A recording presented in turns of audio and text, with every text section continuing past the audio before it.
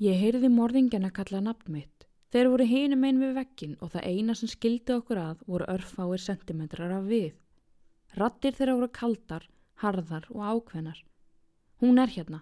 Við vitum að hún er hérna einhvers staðar. Finnið hana. Finnið Immaculée. Það voru margar raddir, margir morðingjar.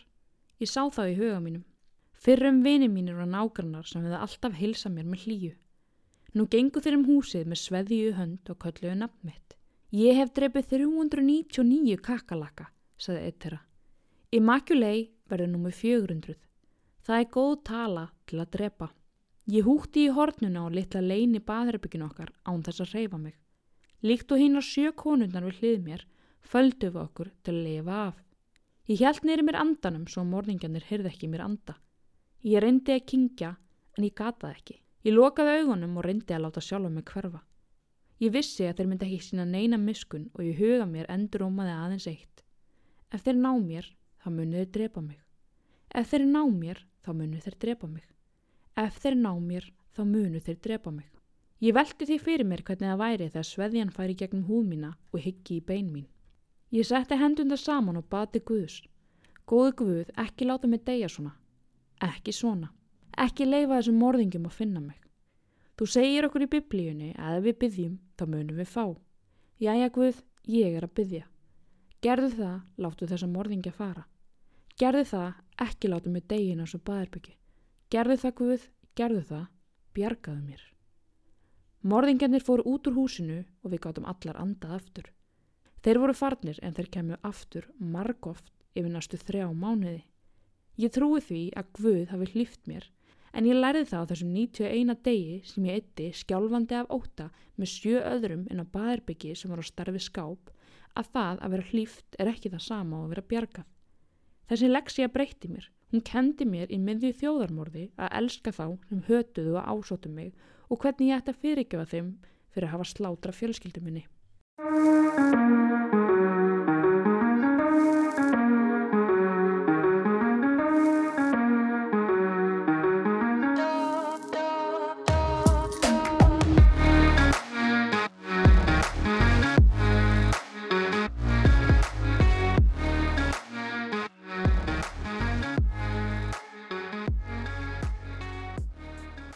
Komiði blessu og sæl, mín kæru. Gaman að vera með ykkur hérna í dag. Unnur Regína heiti ég og þið eru að hlusta á hlaðvarpsþáttinn Háska og við erum komið með nýtt stef, en þetta stef er bara eitthvað að peppa með eitthvað. Þannig að ég ákvað bara að hafa það, vona að peppa ykkur líka. En, já, það var engin þáttur í síðustu viku, ég lenti í þvílíkt leiðilegum, tæknilegum erfiðleikum og já, en það verður geggjað þáttur núna. Þátturinn í dag er í boði Ice Herbs sem er nýr styrktaraðili þáttana og ég ætla að segja ykkur betur frá þeim á eftir en endilega smellið ykkur inn á Háski podcast á Instagram, fylgjið með þar og verið með í Háski podcast grúppunni. Ég er með rosalegan gjafaleik á Háski podcast Instagraminu, þið getið sérst unni jóladagatal frá blöss.is, kíkja á það. En ég held að við ættum bara, kæru vinir mínir, að vinda okkur í mál dagsins. Er það ekki bara? Í þætti dagsins ætlum við að fara yfir sögu Immaculée Ilikabisa. Immaculée lifði af þjóðarmorðið í Rwanda á ótrúlegan hátt og að hennar sögn fann hún Guð og trúir því að hann hafi bjargað sér. Ég dæmi ekkert um það en mér hefur langað að segja ykkur þessa sögu síðan ég byrjaði með þetta hlaðvarp. Kannski var ég eitthvað furðulegu krakki en ég las ógrynni af bókum þegar ég var yngri. Ætli ég hafi ekki verið 12 ára gömul þegar ég las fyrst bókin hennar Immaculée. Ég man ennþá eftir tilfinningunni sem sat eftir þegar lesturinn var lokið. Vangaveltur hversuna einhver geti verið svona grimmur og hvernig einhver sem þú þekkt allt þitt líf geti bara snúist gegn þér og vilja drepa þig, vegna þess hver þú fæðist sem. Sagan hennar Immaculée greip mig líka svo mikið þar sem ég get ekki ímyndað mér að nokkru manneskja geti fyrirgefið svona hryllilegan verknað. Á þessum tímum las ég líka fleiri bækur sem komu frá einstaklingum sem búsettir voru í samfélögum sem ég þekki ekki. Til dæmis eyðimerkurblómið. Þetta hámaði ég í mig og labbaði svo í skólan á hverju morgni örugg í hverfinu mínu. Örugg í litla landinu mínu. Ég hugsaði oft hversu heppin ég var að hafa fæðst hér en ekki annars staðar þar sem grimmd, ofbeldi og morð eru daglegt brauð. Þannig var það svo sannarlega í Rúanda og Immaculée fekk að finna fyrir því. Enn og aftur kemur í ljós með þessari sögu hvað fáfræði og fordómar geta skapað skelfilega hluti. Pæliði í að hata eitthvað sem þið þekkið ekki. Þið fæðist bara og ykkur er sagt að hata þennan að því hann er fæddur þarna eða að því hann lítur svona út og þið gerið það bara. Því allir hinir eru að því. Svo þegar á að fara að vinna þessu fólki megin þá bara spyrðu engra spurninga því að þú ólst upp við þetta og þekkir ekkit annað. Svona var þetta hjá mörgum í Rúanda. Ég átti mjög erfitt með að skilja af hverju þegar ég las bók Immaculée og þegar ég spurðist fyrir sem krakki þá fékk ég ekkert rosalega mörg svör. Til þess að geta útskýrt þetta sem best fyrir ykkur þá tók ég texta af Vísindavefnum þar sem hann er auðskilinn og þarna er ekkert verið að flækja þetta. Áður en við heyrum sögu Immaculée skulum við komast að því hvað það var sem olli því að hútúar reyndu að þurrka Tutsa út. Og kannski líka segja ykkur frá því þessi þáttur er í 2 pörtum, já vinir minnir, því annars erum við hér í allt kvöld. Rúanda er tiltölulega lítið ríki í Afríku. Eins og á við mörg önnur ríki þeirri heimsálfu hafði nýlendustefna evrópskra ríkja á 19. öld og í upphafi þeirrar 20. mikil áhrif á þróun, stjórn og efnahagsmála. Í lok 19. aldar var Rúanda á áhrifasvæði Þjóðverja. Þeir hafði tryggt sér yfirráð yfir hluta Austur-Afríku á svokallari Berlínar ráðstefnu sem haldin var á árunum 1884 til 1885. Á ráðstefnunni komu helstu nýlendu veldin sér meðal annars saman skiptingu landsvæða og viðskipta í Afríku. Eins og þeir hafa eitthvað haft rétt á því. Anywho, Þjóðverjar beittu óbeinni stjórn til að tryggja áhrif sín í Rúanda. Hún fólst í því að hrófla ekki mikið við því stjórnskipulagi sem innfæddir höfðu búið við, svo framarlega sem Þjóðverjar hefðu eitthvað upp úr krafsinu efnahagslega. Innanlands hafði þjóðflokkur að nafni Tutsi haft yfirburði þegar kom á völdum á svæðinu og þau styrktust með innkomu Þjóðverja. Hútú voru hins vegar fjölmennasti þjóðflokkurinn á þessu svæði. Í byrjun 21. aldarinnar voru hútumenn 85% íbúa Rúanda, Tutsar 14% og þjóðflokkurinn Twa 1%. Með ósigri fyrir heimsstyrjöldinni mistu Þjóðverjar yfirráð sín í Afríku. Belgía tók við forræði í Rúanda sem þá kallaðist Rúanda-Úrundi. Belgar höfðu miklu meiri afskipti af stjórn landsins en Þjóðverjar höfðu haft. Formlegu leiðtogi landsins var þó áfram konungur af Tutsiættum. Íhlutun Belga og Þjóðverja áður jók enn frekar á aðgreiningu Tutsa og hútumanna. Þeir fyrrnefndu tilheyrðu yfirstétt í landinu en hinir síðarnefndu undirstétt. Þegar framliðu stundir gerðu hútumenn kröfu aukin áhrif og tækifæri. Árið 1959 brutust svo út átök á milli þjóðflokkana tveggja þegar hútumenn hófu uppreist gegn yfirráðum Tutsa. Þá loks gripu belgísk stjórnvöld til aðgerða sem fólust meðal annars í því að rétta hlut hútumanna. Í framhaldinu var efnt til kosninga í öllum héruðum landsins sem leiddu hútumenn til valda víðast hvar. Talið er að á meðan á mestu átökunum stóð hafi 336.000 Tutsar flúið til nágrannaríkjana þar sem þeir höfðust við sem flóttamenn. Eignatjón var mikið og einnig talsvert mannfall. Þetta er bara svona eins og, næstu því við myndum bara öll þurfa flýja. Árið 1962 varð Rúanda sjálfstætt lýðveldi. Stjórnarfar landsins einkendist af einræði undir forystu hútumannsins Gregory Kayibanda. Honum var steypt af stóli árið 1973 og við stjórn landsins tók Juvenal Habyarimana. Ég kann ekki alveg að segja nafnið hans. Hann hafði verið yfirmaður í hernum og var einnig hútumaður. Engin breyting varð á stjórnarfari landsins þrátt fyrir valdaskiptin. Einræði var áfram við lýði. Árið 1990 hóf hreyfing Tutsa sem heitir Rwandan Patriotic Front árásir í landinu til að rétta hlut sinn. Slíkar árásir voru ekki nýlunda en fram til þessa hafði stjórnarhernum tekist að stöðva slíkar árásir. Kjarninn í Rwandan Patriotic Front voru Tutsar sem bjuggu í nágrannaríkjunum og töldu sig að harma að hefna. Erfitt reyndist fyrir stjórnarherrin að ráða niðurlögum uppreisnarmanna sem fremdi mörg ofbeldisverk gagnvart óbreyttum borgurum. Innan raða hútumanna stóð einræðastjórn Habyarimana einnig höllum fæti meðal annars vegna krafna auki lýðræði og minni spillingu. Loks félst stjórn Habyarimana á friðarviðræður. Í friðarsamningnum sem var hann undirritaður árið 1993 félst stjórnin á að deila stjórn landsins með hreyfingu Tutsa og öðrum stjórnmálaflokkum í landinu sem fram til þessa höfðu verið áhrifalitlir vegna einræðisins. Skipting valdana átti að gerast samkvæmt fyrirfram ákveðnum kvóta skiptingu ráðherraembætta og annarra mikilvægra embætta, ekki síst innan hersins. Nú áttu Tutsar að geta gengið í herinn og komist þar til áhrifa en þeim hafði ekki verið heimilt að gegna herþjónustu. Samkvæmt friðarsamningunum áttu Tutsar sem höfðu flúið land einnig að fá bætur og tryggja átti réttaröryggi þegnanna og fleira. Efasemdir voru uppi stuðning forsetans við friðarsamningana þótt hann féllist á þá. Stuðningsmenn hans voru margir hatramir andstæðingar þess að Tutsar fengju áhrif. Forsetinn fórst hins vegar áður en friðarsamningarnir komust til framkvæmda. Flugvél sem hann var farþegi í var skotið niður rétt eftir flugtak í höfuðborginni Kigali. Þegar það fréttist brutust út hryllileg átök sem kölluð hafa verið þjóðamorðin í Rúanda.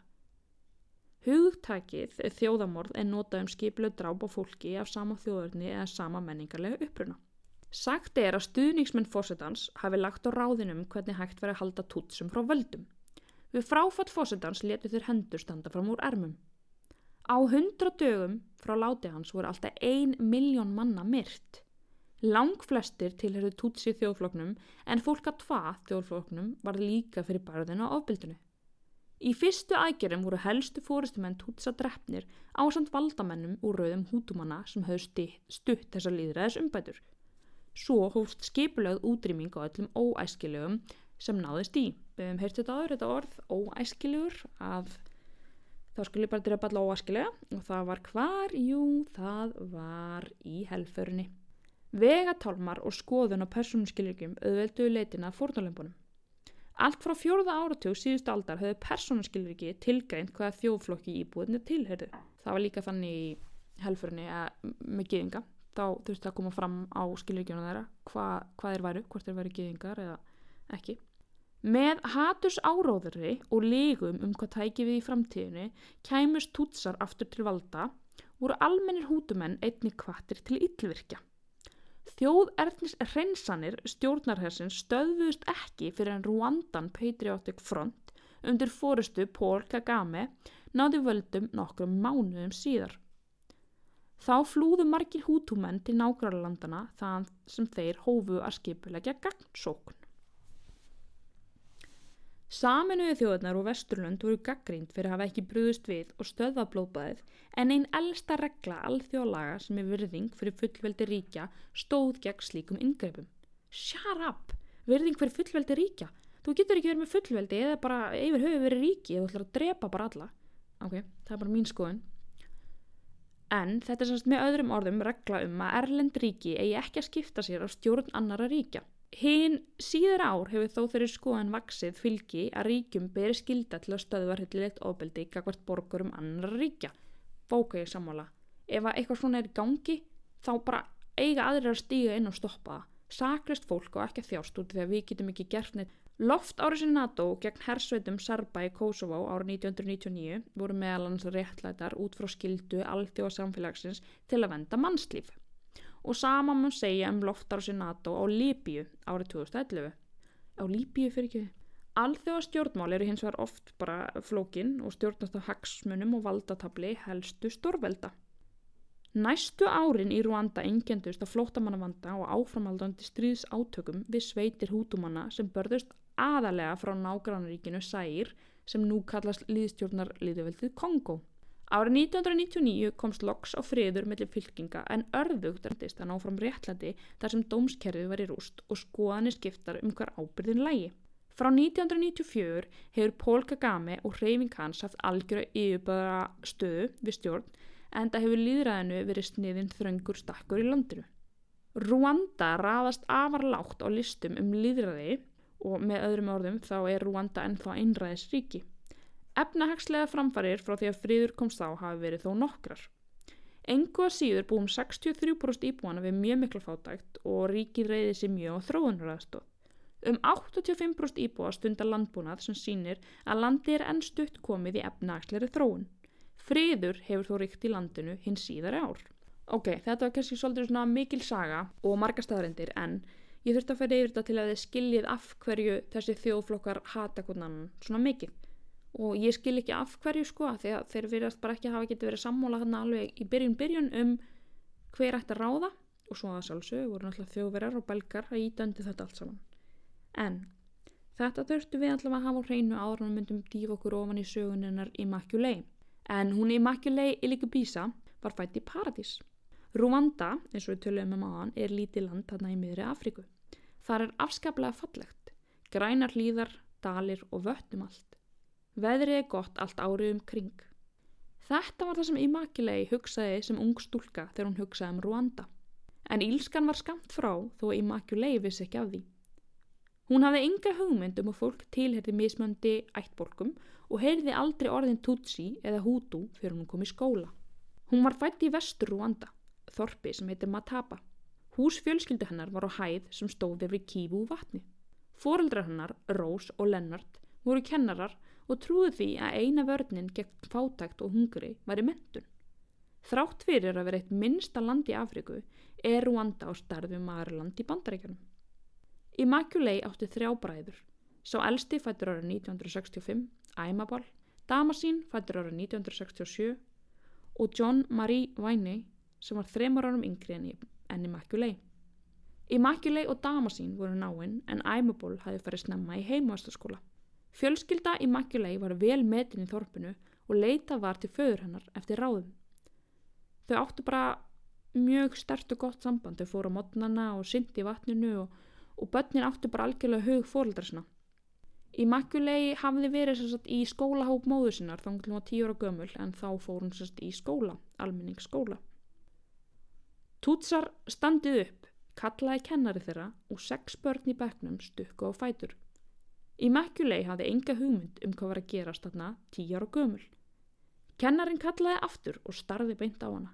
Immaculée Iligubisa, þú stóðst ekki upp þegar ég sagði Hutu og þú stóðst ekki upp þegar ég segi Twa og þú ert ekki að standa upp þegar ég segi Tutsi. Af hverju það? Kennarinn brosti en rödd hans var köld.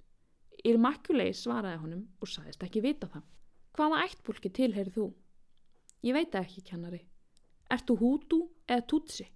Ég veit það ekki. Út með þig. Komdu þér út úr þessari kennslustofu og komdu ekki tilbaka fyrir nú veist hvað þú ert. Immaculée safnaði saman bókunum sínum og gekk niðurlút út úr kennslustofunni. Þessi hlutir höfðu aldrei verið ræddir heima hjá Immaculée. Allir höfðu verið velkomnir inn á heimili þeirra, burt sér frá trú, kynþætti eða ættbálki. Það skipti engu máli hvort þú verið Hutu eða Tutsi, bara að þú verið góð manneskja. Þegar Immaculée kom heim úr skólanum og sagði föður sínum frá hvað hefði gerst, svaraði hann að hann myndi tala við kennara hennar. En hvaða ættbálki tilheyri ég? Spurði Immaculée. Ekki hafa ágjörð því. Við ræðum þá morgun eftir ég tala við kennaran þinn, svaraði faðir hennar. Daginn eftir fór Immaculée í skólan og kennarinn sagði henni að hún ætti að standa upp þegar hann kallaði Tutsi. Immaculée hafði enga hugmynd hvað það þýddi að vera Tutsi en brosti út af eyrum því hún var sannfær að það væri frábært að vera það. Það voru svo fáir í bekknum sem stóðu upp þegar kallað var Tutsi að þau hlutu að vera alveg sérstök. Immaculée sá engan mun á milli Hutu og Tutsi. Tutsar átti að vera hærri, ljósar á hörund og hafa minni nef á meðan Hutuar voru lágvaxnari, dekkri og með breið nef. Það var samt ekkert rétt því að Hutuar og Tutsar höfðu verið að giftast hver öðrum í margar aldir svo að þeir voru bara allir mjög svipaðir. Immaculée fór svo í menntaskóla 15 ára gömul. Næstu 2 ár lagði hún hart að sér og var meðal bestu nemenda skólans. Hún tók þátt í prófi fyrir heiðursnemendur og verðlaunin voru skólastyrkur í góðan skóla. Þarna voru samt eiginlega allar svona stöður fylltar af Hutuum. Þeir fengu alltaf plássin og Tutsar voru alltaf sniðgengnir þannig að hún var ekkert með neitt rosalega mikla vonir. En hún vann og fjölskyldan hennar var gjörsamlega í skýjunum. Eini gallinn var sá að skólinn var langt frá Mataba eða 4 tíma fjarlægð. Hann var líka á svæði þar sem þekkt var að Hutuar væru grimmir í garð Tutsa. Damascene, bróðir hennar, sagði henni að hafa engar áhyggjur. Þetta væri stúlknaskóli og öryggisverðir og hlið myndi gæta hennar. Hann gæti líka heimsótt hana einu sinni í mánuði. Immaculée elskaði skólan sinn og kynntist þar Hutu-stelpu sem hét Sara. Þær urðu bestu vinkonur og fljótt slóst önnur í hópinn. Hún var Tutsi og hét Clementine. Það var rétt að Hutuar sýndu Tutsum enga velvild á þessum slóðum. Ef stúlkurnar fóru út af skólalóðinni fundu þar augu þorpsbúa liggja á sér og margir muldruðu Tutsi. Það voru strangar reglur að fara ekki af skólalóðinni nema í fylgd með starfsfólki skólans. Það var svona þann 1. október árið 1990 að Immaculée og bekkjarsystur hennar voru að bíða eftir að tími hæfist og velta fyrir sér af hverju kennarinn þeirra væri seinn. Herra Gahigi var indæll maður og þegar hann loks mætti með skjálfandi hendur og gekk fram og tilbaka stofuna, vissi Immaculée strax að eitthvað var að. Ég var að komast að því að það hefur verið gerð árás á landið okkar, sagði Herra Gahigi. Allir þögnuðu. Hópur af Tutsi uppreisnarseggjum frá Uganda komu við landamærin. Þetta eru aðalega börn flóttamanna frá Rwanda sem að berjast til að fá landið tilbaka. Hvað vilja Tutsar? Akkur eru þeir að ráðast á okkur? Hvað gera þeir ef þeir komast að skólanum? Þetta voru spurningarnar sem flugu stofuna og Immaculée fann skömmina vella upp inn í sér. Það voru 50 nemendur í bekknum og 47 þeirra voru hútúar. Kennarinn útskýrði að uppreisnarmennirnir væru að berjast með Rwandan Patriotic Front eða RPF hernum til að komast aftur inn í Rwanda og ná völdum. Hundruðir þúsunda Tutsa höfðu flúið Rwanda á milli 1959 og 1972 þar sem öfga hútúar höfðu framið fjöldamorð. Tíminn var búinn og ekki var talað annað nema þessa árás og hvað skildi gera ef hermenn Tutsa kæmust að skólanum. Immaculée hugsaði hversu illa hefði verið komið fram við Tutsa og vonaði í hljóði að RPF-herinn næði yfirhöndinni og myndi binda enda á þessa stéttaskiptingu og þessa fordóma. Hún hafði áhyggjur á þorpinu sínu og fjölskyldu sinni. Andrúmsloftið í skólanum breyttist eftir þetta og eitt síðdegi fór bekkurinn í lautarferð. Þar gengu þær framhjá hóp af hútúum. Einn mannanna veifaði stórum hníf í átt að Immaculée og sagði: "Sjáu hvað þessi er stór. Við drepum þig fyrst. Við látum þig gjalda fyrir það sem uppreisnarseggjarnir bræður þínir að gera." Svona var staðan í þjóðfélaginu og Immaculée hljóp aftur upp á heimavist. Það var svo eftir nokkra daga sem að Clementine kom að Immaculée og bað hana að koma með sér. Hún vildi sýna henni hvað þeir ætti að gera ef hútúar kæmu inn í skólan og ætluðu að drepa þeir. Clementine leiddi Immaculée að herbergi með stóri rafmagnstöflu. Hér eru meira en 1500 volt af rafmagni. Ef hútúar ráðast inn í skólan og við getum ekki flúið, þá getum við komið hingað inn, togað í þetta handfang og stungið höndunum okkar inn. Við deyjum strax. Það er betra en að vera pynt, nauðgað og myrt. Ekki vera svona hissa. Ég hef heyrt margar sögur af Tutsakonum þar sem þeim er nauðgað og það er myrtar. Það er betra að hafa plan. Immaculée kinkaði bara kolli. Það hlusta á fréttirnar í útvarpinu og þar bað forsetinn fólk að halda sig inni þar til hernum tækist að drepa alla þessa kakalaka. Seinna komu fréttir að RPF liðar hefði ekki eins og komist nálægt höfuborginni eins og greint var frá áður. Forsetinn hafði búið þetta allt til og logið til þess að geta handtökið þúsundir Tutsa bara vegna þess að þeir áttu ættingja fyrir utan Rwanda. Þegar Immaculée kom heim í jólafrí komst hún að því að faðir hennar var einn af þeim sem hafi verið handteknir. Þar dvaldi hann í nokkrar vikur áður en honum var sleppt. Eftir jólin hélt Immaculée aftur í skólan og kláraði síðustu mánuðina þar. Hún fekk toppeinkunnir og langaði að komast inn í góðan háskóla en hefði ekki miklar vonir það vegna fordóma gegn Tutsum. Hún fór svo heim yfir sumarið og á sama tíma var stríðið í fullum gangi. Uppreisnarmenn voru að vinna fleiri og fleiri bardaga og lögðu þrýsting á ríkisstjórn Rwanda að leyfa fólki að snúa aftur og deila völdum með hútúum. Móðir Immaculée var miður sín og hrædd og leitaði á náðir miðla. Eitt skipti sat eitt slíkur í eldhúsinu þeirra og Immaculée heyrði hann að segja: "Ég sé storma allt í kringum okkur, en það eru bara litlir stormar. Stóri stormurinn á eftir að koma. Þegar hann kemur mun elding hans brenna landið. Þrumurnar lama okkur og rignið drekkja okkur. Stormurinn mun standa yfir í 3 mánuði og margir munu deyja. Þeir sem sleppa munu ekki hafa neitt til að snúa sig til. Öll vinaleg andlit munu farast." Síðsumars árið 1991 komst Immaculée inn í háskólan í Butare. Í tilefni þess var haldin veisla heima á foreldrum hennar og glöddust allir mikið við þessa fréttir. Við komuna í skólan sá Immaculée að 6 vinkonur hennar voru einni í skólanum, þar með talið Clementine. Hún elskaði skólan og fannst hún sjálfstæð. Það var alltaf eitthvað í gangi á milli hersins og Tutsa í norðri og öfgaflokkar spruttu upp allt. Forsetinn bjó til sinn eigin flokk sem fékk nafnin Interahamwe, en það þýðir Those Who Attack Together. Þetta var flokkur fyrir ungt fólk og þarna hópuðust saman heimilislausir krakkar og þetta var fljótt bara svona öfgaflokkur Hútúa.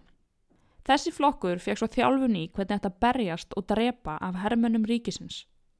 Interahamwe liðar ferðust alltaf í hópum og voru í óformlegum einkennisbúningum. Immaculée tók fyrst eftir þeim í páskafríi árið 1993. Hún var að heimsækja Söru vinkonu sína og var í strætó þegar hún sá hópa af ungum mönnum umkringja miðaldra Tutsi konu sem leit út fyrir að vera á leið heim eftir að versla inn. Þeir tóku veski hennar, rifu af henni skartgripi, stálu vörunum sem hún hélt á og ýttu henni í jörðina. Svo tóku þeir skonna hennar og rifu af henni kjólinn. Það var fullt af fólki á götunni en enginn þorði að hjálpa henni. Allir horfðu bara í aðra átt. Immaculée stökk hins vegar upp úr sæti sínu og byrjaði að kalla út gluggann eftir þetta stoppa en vinur hennar dró hana niður og sagði henni að þeir myndu drepa hana. Habyarimana forseti ferðaðist til Tansaníu og skrifaði undir friðarsáttmála við Tutsi uppreisnarmenn. Þar var samið að enda borgarastyrjöldina og Tutsar fengju pláss í ríkisstjórn. Leið og skrifa var undir urðu mótmæli og hótanir. Leiðtogi Interahamwe, Theoneste Bagosora, stormaði út af fundinum og kallaði forsetann Tutsa snák og lofaði því að hann myndi aldrei semja frið við Tutsa og að hann kæmi aftur og þá myndi hann koma með heimsendi með sér. Og það nákvæmlega það sem hann gerði. Faðir Immaculée skrifaði henni bréf og baði hann að koma heim. Hún eyddi fyrsta deginum heima í að slúðra við dama sín, heimsækja vini og kýtast við Vianney yngsta bróður sinn. Dagurinn eftir var páskadagur og borðaði fjölskyldan öll saman. Allir skemmtu sér vel og spjölluðu nema dama sín, sem var ólíkt honum og þegar hann var spurður sagði hann að hann hefði séð morðingjana. Þeir voru í Interahamwe búningum og héldu að handsprengjum. Foreldrar hans reyndu að róa hann og sögðu honum að kannski hefði hann láti ímyndunarafli hlaupa með sig í gunur en dama sín harðneitaði. Hann sagði þeim einnig að þeir hefðu lista af nöfnum yfir allar Tutsi fjölskyldur á svæðinu og að þeirra nöfn væri á honum. Þetta væri dauðalisti. Þeir ætlaði að drepa allar fjölskyldunar á listanum í kvöld. Dama sín og Immaculée vildu bæði flýja húsið en faðir þeirra neitaði. Sagði að hlutinni væri að vera betri og það yrði friður brátt. Þau ættu ekki að hafa áhyggjur og njóta kvöldsins. Þegar foreldrar þeirra fóru að sofa, söfnuðust systkinin saman og ræddu málin. Þau voru sannfærð að þau ættu að fara en vissu að ákvörðunin lægi hjá föður þeirra. Immaculée sofnaði og vaknaði við að dama sín ruddist inn hurðina. Hann öskraði hana að standa upp, að forsetinn væri dáinn. Flugvél hans hafi verið skotin niður. Í útvarpinu nokkrum dögum áður hafi verið talað að ef eitthvað kemur fyrir forsetann þá yrði að útrýma öllum Tutsum. Immaculée stökk upp úr rúminu og klæddi sig. Þau fóru svo út í garð þar sem restina af fjölskyldunni sat og var að hlusta útvarpið. Þar var talað vegatálma sem settir hefði verið upp allt nokkrum mínútum eftir að flugvél forsetans var skotin niður. Þar var einnig sagt að minnstakosti 20 Tutsa fjölskyldur í Kigali hefði verið myrtar nóttina. Svo kom tilkynning að fólk gæti að halda sig heima og að allar ferðir væru bannaðar. Einungis herinn mætti ganga göturnar.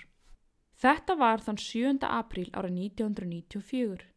Immaculée og fjölskylda hennar vissu það ekki þarna, en þjóðarmorð var hafið. Áður en við höldum áfram þá ætlum við að heyra örstutt skilaboð frá styrktaraðilum þáttarins.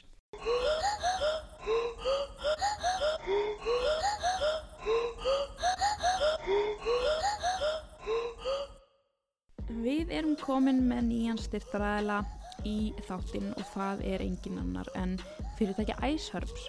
Iceherbs er íslenskt fyrirtæki sem að framleiðir gæða íslensk vítamín og fæðubótaefni. Ég er að nota þessar vörur og mæli ég svo innilega með þeim og þau eru með bara ótrúlega breitt og gott úrval af vörum. Þau eru með til dæmis eitthvað sem ég finnst algjör snill sem að heitir Sofðu rótt sem er bara hrein magnólía með fjallagrösum. Uppáhaldi mitt er klárlega húð, hár og neglur en það eru þaratöflur með sæþörungum sem að bara hjálpa þér að halda húðinni, nöglunum og hárunu heilbrigðu og hver vill það ekki. Maðurinn minn er líka að nota þessar vörur af því að hann bara sá þær hérna í hillunni á átar og er bara mjög ánægður með þær þannig að við getum heilsugar mælt með þessu og Iceherb vörurnar eru til á hinum ýmsu sölustöðum en minn uppáhalds er klárlega bara bónus. Og þið getur líka kíkt inn á heimasíðuna þeirra iceherbs.is. Næstu 24 tímana sat fjölskyldan við útvarpið og hlustaði á fréttir. Þar kom fram að eina flóttaleið þeirra yfir Kivu vatn hefði verið lokað að Interahamwe hernum og að þeir drápu Tutsa sem reyndu að nálgast vatnið. Í dögun byrjuðu öskrin. Tugir Interahamwe liða réðust inn í þorpið, köstuðu handsprengjum inn í hús. Ef fjölskyldunar sem inni voru reyndu að flýja, hökkuðu þeir þær til dauða með sveðjum. Þegar fjölskylda í Immaculée heyrði öskrin, hlupu þau út á veginn til að sjá hvað vera að gerast. Þau sáu Interahamwe menn umkringja einn nágranna þeirra og hakka hann í bita. Þau sáu líka hóp af Tutsa nágrannum þeirra koma hlaupandi í áttina þeim. Mennirnir héldu á prikum og steinum til að venda konur sínar og börn á meðan konurnar héldu á börnunum sínum. Þau fóru með eins marga og þau gátu inn í húsið, þar sem húsið þeirra var efst á hæðinni og erfiðast að komast þar að. Fólk tjaldaði alla lóðina og voru 10.000 Tutsar saman komnir á lóðinni. Pælið í fjöldanum og gestrisninni. Fréttinnar urðu verri eftir því sín leið á kvöldið. Tutsar voru myrtur allt og RPF liðar lofuðu að berja sér leið inn í höfuborgina til að stoppa morðin. Faðir Immaculée gekk svæðið og reyndi að hughresta fólk. Hann klifraði svo upp á stein og kallaði: Vinir, vinir! Ég veit að þeir eru hrædd, en ekki vera það. Þetta fólk, þessi morðingjar, eru fáir og við erum mörg. Þeir eru ekki sterkar en við, ekki ef við höfum ást Guðs í hjörtum okkar. Ef þeir eru að koma af ilsku, ef þeir eru að koma til að vinna okkur megin, þá munum við sigra þá. Ást sigrar alltaf hatur. Trúið á okkur sjálf og trúið á Guð. Við munum berjast. Ef þessi menn eru knúnir áfram á hatri, þá verðum við að rekja þá á brott. En ef að ríkisstjórnin er að senda þessaf árásamenn sem part af plani að útrýma Tutsum, þá eru við í miklum vanda. Ríkið á byssur og handsprengjur. Þeir eiga her. Við höfum engin vopn. Ef þeir vilja drepa okkur, þá getum við bara beðið til Guðs. Notum tíman sem við höfum til að iðrast. Beðjum til Guðs að fyrirgefa okkur syndir okkar. Ef við eigum að deyja, þá deyjum við með hreint hjarta. Ef við eigum að deyja, þá deyjum við með hreint hjarta. Allir lögðust á bæn. Það skiptir ekki máli hvort við lifum eða deyjum. Það sem skiptir máli er að við berjumst gegn þessari ílsku sem komin heim til okkar, kallaði hann. Hann beygði sér svo niður og tók upp langt spjót. Hann lyfti spjótinu yfir höfuð sér og kallaði: Við munum biðja Guð hjálp, en við munum líka verja okkur. Finnið spjót, finnið ykkur vopn, en ekki drepa neitt. Við ætlum ekki að vera svo þeir. Við munum ekki drepa, en við munum heldur ekki sitja hér og bíða eftir að vera slátrað. Við erum sterk og biðjum. Mér langaði sérstaklega að hafa þennan part með þar sem að faðir Immaculée, Leonard, er að ávarpa þetta fólk. Mér finnst þetta að segja svo mikið fjölskyldun hennar og hvernig hún var alin upp. Leonard var ótrúlega góð maður sem bara trúði ekki að svona ílska væri til og vildi bara venda alla og engan drepa. Það var alveg ástæði fyrir að foreldrarnar höfðu ekkert verið að ræða þessa ættbólka við börnin sín því þau trúðu bara ekkert á þessa stéttaskiptingu og vildu ekkert með þetta hafa. Nokkrum klukkustundum seinna réðust 50 Interahamwe menn af vopnaðir sveðjum og hnífum á Tutsana sem staddir voru fyrir utan hús fjölskyldunar. Leonard safnaði saman meira en 100 mönnum og fóru þeirra móts við árásamennina. Þegar þeir komust nógu nálagt köstuðu þeir steinum og hröktu mennina þannig á brott. En þetta var bara lítill sigur. Í útvarpinu bárust stöðuga fréttir af drápum allt og straumur af flóttamönnum kom á húsi fjölskyldunar. Þau voru umkringt og ljóst var að ekki myndi líða löngu áður en Interahamwe menn kæmu aftur með liðsauka. Leonard og Immaculée voru inni í húsinu þegar banka var á hurðina og henni hrundið upp. Þar stóð kona og öskraði að morðingjarnir væru komnir aftur, en nú væru þeir fleiri. Leonard hljóp inn í svefnherbergið sitt og sótti spjót. Immaculée elti. Árásamennirnir voru skammt frá húsinu og Leonard kallaði: Berjumst við þetta vonda fólk, stoppum þessi morð. Kannski drepa þeir okkur, en við deyjum þá allavega hjarta hrein, sagði hann og reyndi að fá hina mennina til að standa með sér. Enginn gerði það. Immaculée horfði eftir föður sínum þegar hann hljóp, eitt síns liðs í 8 árásamönnunum. Hann hljóp með spjóti á lofti og móðir Immaculée hljóp á eftir honum. Hún náði taki á skyrtunni hans og reyndi að stoppa hann. Hún grátbað hann að stoppa, að leyfa einhverjum öðrum að berjast. Það væri svo margir ungir menn þarna. Allir störðu á hana en henni var sama. Þarna var hún að horfa á eiginmann sinn til 28 ára hlaupa í dauðan. Leonard gafst upp og stoppaði til að reyna hann á andanum. Hann gat ekki dregið konuna sín á eftir sér lengur. Hún reyndi að kalla til ungu mannana, Tutsa sem stóðu hjá og horfðu á. Hvernig þeir gæti látið eldri mann berjast fyrir sig. Enginn svaraði. Rose reyndi að tala fyrir Leonard en hann sagði henni að þetta veri skylda hans. Ef að hann þyrfti að berjast, þá myndi hann berjast. Hann yrði að gera það sem honum fyndist rétt, að hann myndi koma aftur. Þegar hjónin voru að ljúka við rifrildið voru árásarmennirnir farnir. Þeir hafa líklega séð fjöldan af fólki sem þarna var saman komin. 100 á móti 10.000, það voru ekki góða líkur. Damasín kom til máls við systur sína og sagði henni að hún yrði að fara. Hún yrði að fara til prests að nafni Morinzi. Hann myndi fela hana þar til þessu væri lokið. Immaculée neitaði en Damasín náði í föður þeirra og þeir töluðu báðir saman við hana. Hún væri ung kona og ef Imdra Hamwe næði henni þá yrði henni nauðgað og hún pynt. Þeir sannfærðu hana að fara til prestsins í nokkra daga og faðir hennar lofaði að hann myndi svo sækja hana sjálfur. Innan klukkustundar var Immaculée á leið til prestsins ásamt Augustín, vini sínum. Immaculée gekk í burtu, kallaði Leonard til hennar. Mundu Immaculée, ég kem og ég sæki þig sjálfur. Það voru alls konar hugsanir sem sóttu á Immaculée þegar hún gekk þetta, bara samvinskupið yfir að vera yfirgefa fjölskylduna sína, en hún trúði því í raun og veru að pappinu myndi sækja hana og þetta yrði allt í lagi og hún kæmist heim. Presturinn heilsaði þeim hlýlega þau komu á húsið hans. Fyrsta manneskjan sem hún sá þar var gamli kennarinn hennar úr grunnskóla. Sá sami sem hafði skammað hana fyrir að vita ekki hver hún væri.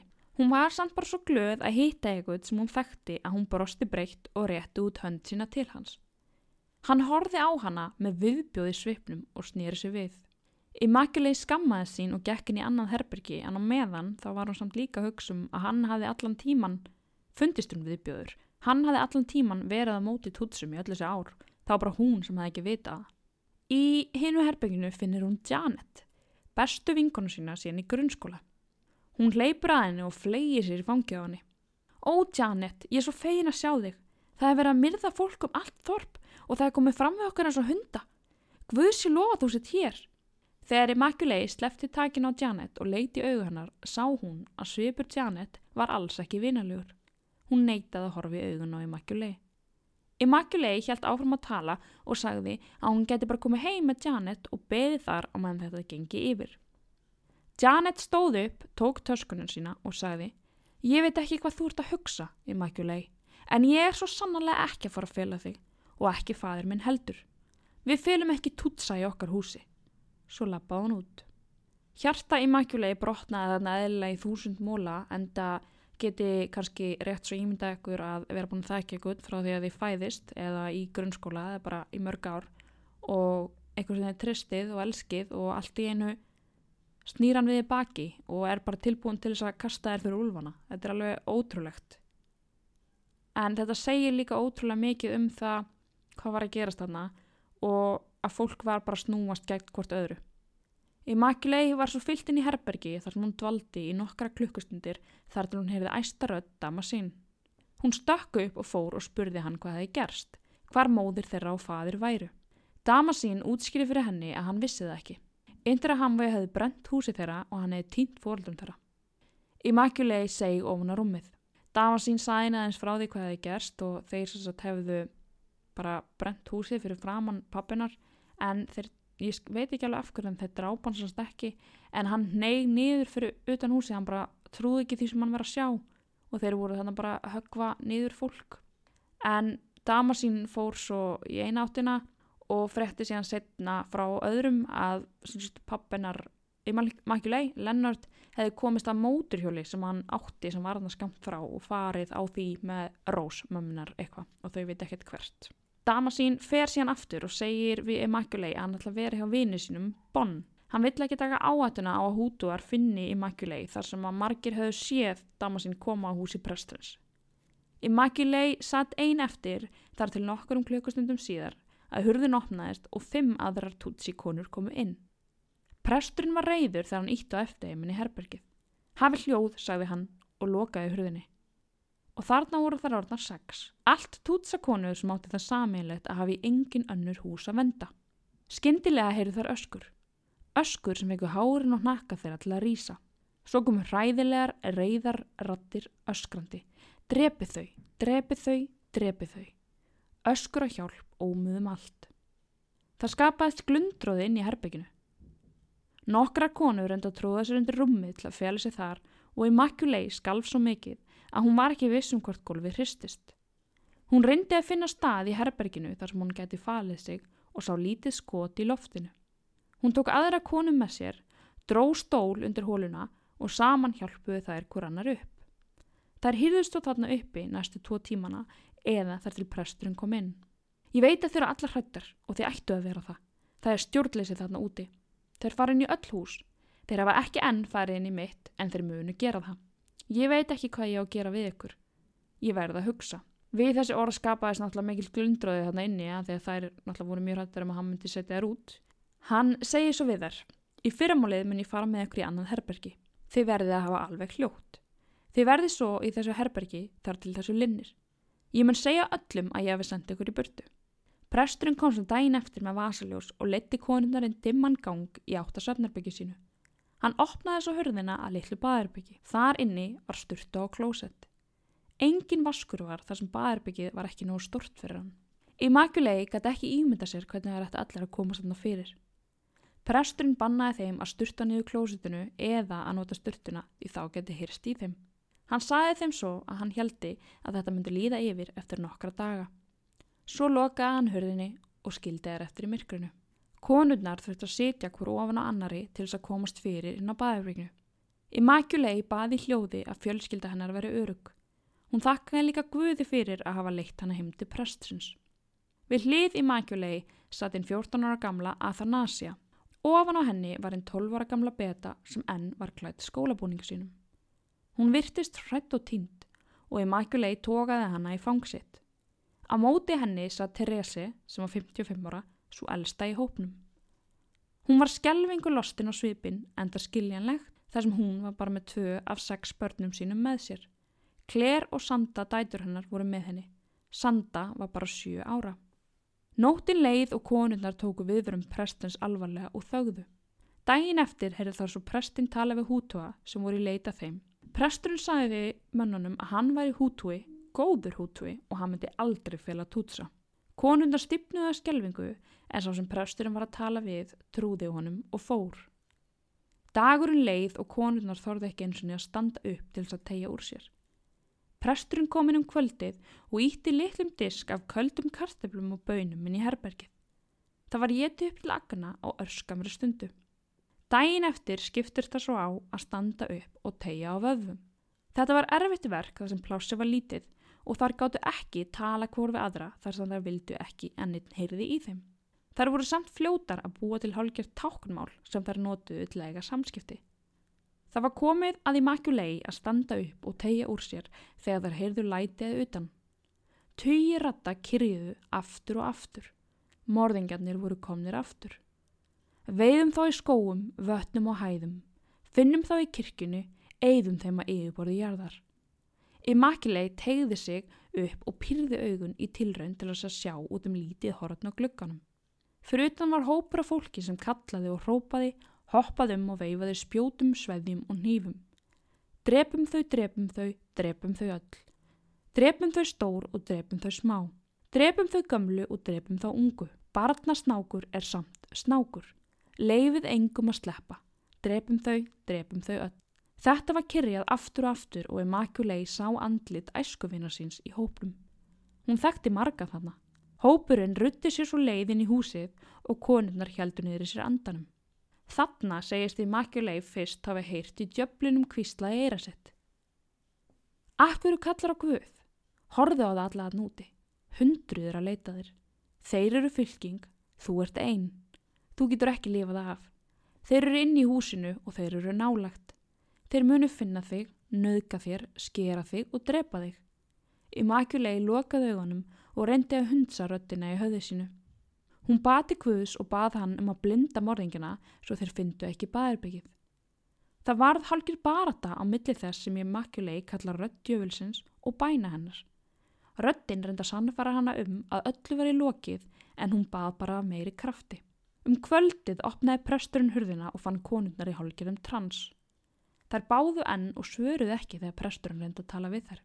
Hann þurfti að hrista þær til þess að ná þeim úr þessu ástandi. Hann skildi ekkert í þeim þar sem morðingjarnir hefðu farið fyrir 7 klukkustundum síðan. Konurnar hættu og vörpuðu öndinni léttar.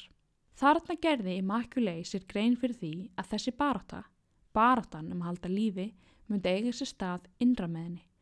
Ef hún misti trúna, þá myndi hún farast. Hún yrði að treysta á Guð til að hjálpa sér að berjast. Presturinn sagði þeim frá því að þær hefðu verið heppnar. Mennirnir hefðu leitað allstaðar, grafið í haug af kúamykju, inn í loftið á húsinu og undir húsgögn. Þeir stungu sveðjunum sínum ofan í ferðartöskur sem presturinn átti til að ganga úr skugga að hann var ekki að fela Tutsi börn þar ofan í. En þegar þeir höfðu komið að herbyggi presturins, höfðu þeir séð hversu fínt var þar inni og ekki vilja rusla til. Þeir vöruðu hann samt við því að þeir myndu leita þar næst.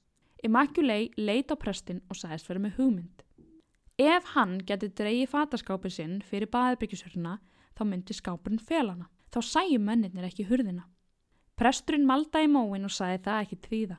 Þá yrðu þeir bara reiðari þegar þeir sæju hurðina, en Immaculée var vissum að Guð hefði sendt henni sér skilaboð og grát bað. Presturinn samþykkti þetta. Næstu dagar liðu tiltölulega viðbragðlausir.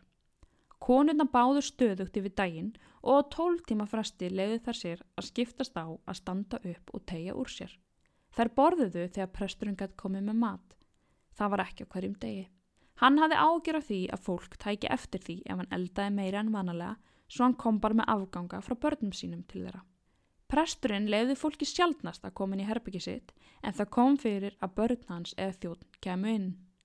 Konurnar voru þá á nálum. Sérstaklega þegar þeir heyrðu son hans tala hversu gott þetta væri. Að hútúar væri útrýma Tutsum. Tutsar hefðu nú gert það sama mörg 100 árum fyrr, svo þetta væri nú rétt. Nokkrum dögum síðar kom presturinn svo til kvennanna með skelfilega fréttir. Hann hafði verið að labba úti og séð hryllinginn sem var að eiga sér stað. Að verið væri að drepa alla Tutsa. Að skólum hefði verið lokað þar til verkið myndi vera klárað. Hvaða verk? Að drepa alla Tutsa. Það var það sem ríkisstjórnin vildi og þeir létu menn vinna hart að því að klára þetta verk. Þeir höfðu drepið tugþúsundir og margir höfðu reynt að flýja í nálegar kirkjur þar sem aldrei mátti úthella blóði í kirkju. En ekki þarna. Þeir brenndu kirkjurnar með fólkinu enn inni og skutu þá sem reynda að flýja. Í útvarpinu hafði öllum Tutsum verið sagt að flýja í kirkjurnar til að fá vernd, en svo höfðu þeir sendt menn þangað til að drepa alla. Presturinn sagði að það veri líklegt að þær varu einu Tutsarnir sem eftir lifðu í Rúanda. Konurnar grétu. En Immaculée var reið út í ríkisstjórnina, reið út í kerfið. Af hverju stoppuðu löndin í kring þetta ekki? Af hverju gerði engin neitt? Inni í herbyggi prestsins var útvarp sem konurnar heyrðu í. Ég biðla til allra hútúa í Rúanda. Það er tími til komin að við stöndum saman á móti sameiginlegum óvinni okkar. Setjum pólitískar skoðanir okkar til hliðar og verjum okkur. Þessi Tutsa snákar að reyna að drepa okkur. Við verðum að drepa þá fyrst. Ekki hlífa neinum. Drepi þá gömlu og unga börnin. Þetta eru allt snákar. Ef RPF hermenn koma aftur inn í landi okkar, þá munir þeir eingöngu finna lík fjölskyldna sinna. Ég hvet alla hútúa til að sinna skyldu sinni og drepa Tutsa, óvinni okkar. Við ætlum að stoppa hérna í dag og halda áfram með sögu Immaculée í næsta þætti. Svona er staðan í Rúanda og þarna sitja þessar 5 konur og biðja til Guðs að bjarga sér. Í myrkri á baðherbergisgólfi með þá vitneskju í hjartanu að verið sé að slátara öllum sem þeim þykir væntum. Þetta er svo það sem þeir heyra í gegnum útvarpið. Að þær séu snákar, kakkalakar og eigi skilið að deyja. Þær vita líka að þær geta engum treyst og hús prestsins er fullt af fólki sem myndi ekki hika við að segja frá felustað þeirra. Þarna eru þær á öðrum degi þjóðarmálsins og geta ekki gert sér í hugalund skelfinguna sem á eftir að koma. Já, þetta er náttúrulega rosaleg saga og hún á bara eftir að verða rosalegri og mér hlakka til að klára hana með ykkur í næstu viku. En nú ætla ég hins vegar að fara í smá auglýsingar. Ég ætla að minna ykkur á það. Við erum með kóða hjá Blush og klóðin bara Husky og þau getur til dæmis tryggt ykkur 10% afslátt af jóladagatalinu þar, þannig ég mæli með því. En svo ætlaði ég líka að fá að tísa smá áskriftina mína. Ég sem sagt býð upp áskrift inn á www.patreon.com/Husky og ég ætla að setja hérna klippu, svona teaser úr einum þættinum sem þið getur hlusta á. Kannski er þetta eitthvað sem að vekur áhuga ykkar og þið viljið kíkja á þetta. Endilega. Og líka bara að það eitthvað þá getið þið sendt mér skilaboð og endilega verið með á Husky podcast á Instagram, sérstaklega ef ykkur langar að vinna jóladagatal og verið með í Husky podcast grúppuna á Facebook og ekki vera feimin með að posta þar inn, mér finnst það mjög gaman og ekki vera feimin að senda mér ef það eitthvað, mér finnst það líka gaman. Ég þakka bara fyrir mig í dag og hér kemur smá brot úr áskriftar þætti. Það var rétt fyrir 7 morguninn þann 10. mars árið 1906 og Couriers námurnar yfirðu af lífi. Það var ekkert sem gaf til kynna dauðan og eyðilegginguna sem í vændum var. Sem stærsti vinnustæðurinn í Norður Frakklandi voru 2000 menn sem unnu í Couriers námunum. Flestir bjuggu þeir í litlu þorpi skammt frá Bethune. Aðrir komu frá Lille og Couriers sem annar smábær þaðan sem náman dregur nafn sitt. Á þessum slóðum voru vinnandi menn, námumenn. Það var bara þannig. Liðbrauð fjölskyldna valt á kolum sem komu úr námunum. Brauð var bakað á kolunum, vatn soðið og bjöllur námanna glumdu á hverjum degi. Þessi örlagaríki marsdagur var kaldur. Veturinn vafði enn höndum allt. Flestir vinnumenn höfðu mætt 5:30 morguninn. Við komuna skiptu þeir yfir í vinnuföt og röðuðu sér upp svo hægt var að láta þá síga niður í námuna. Stálklædd búr fluttu mennina upp og niður námuna. Það gekk allt sinn vanagang þar til á 1 sekúndubroti sprakk sprengja. Við innganginn á námunni hafði staðið maður. Hann var ekki þar lengur. Líkami hans hafði splundrast í sundur. Það var líkt og hver fruma af honum hefði horfið. Logarnir og hitinn eyðilögðu allt sem á vegi þeirra varð.